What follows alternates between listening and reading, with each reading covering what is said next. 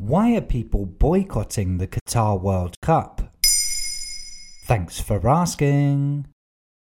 This week on Do You Really Know, we commit to helping you get fit. Tune in for answers to exercise-related questions and practical advice on how to stay healthy and in shape.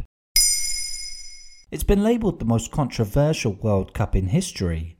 Nevertheless, preparations for Qatar 2022 are in full swing, and we're now less than 2 months away from the start of the tournament.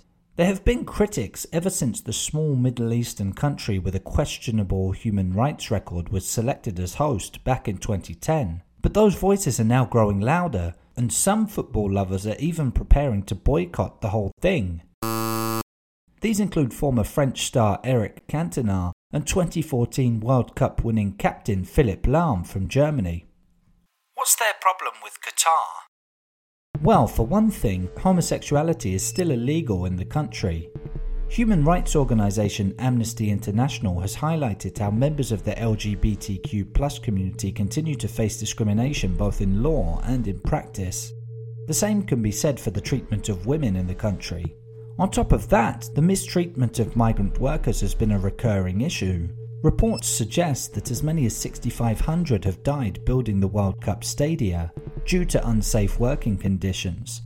The controversial kafala system saw migrant workers unable to change jobs or leave the country without their employer's permission, leaving them vulnerable to exploitation and forced labour. That system was ended by Qatari labour reforms in 2020, but there are still issues. The Guardian recently reported that many migrant workers have had their contracts terminated and are being forced to return home before the World Cup. Some haven't even finished their contracts or received their full salary. Many have been left in a position of financial insecurity, in debt, and with families to feed. What about the event's environmental impact? Well, as you know, Qatar has a desert climate. Indeed, that's why the World Cup is being held during the winter, rather than in its traditional June-July slot. There was discussion around how players' performance levels and well-being would be affected by playing in such heat. But no such consideration was given to migrant workers building the tournament venues, who had to work in very hot conditions the whole way through. Of course, building extravagant stadiums from scratch has already left a huge carbon footprint.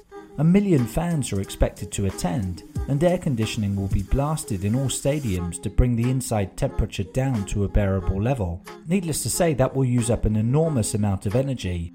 Environmentalist football fans are definitely among those boycotting this year's World Cup. There you have it. Now you know why people are boycotting the Qatar World Cup.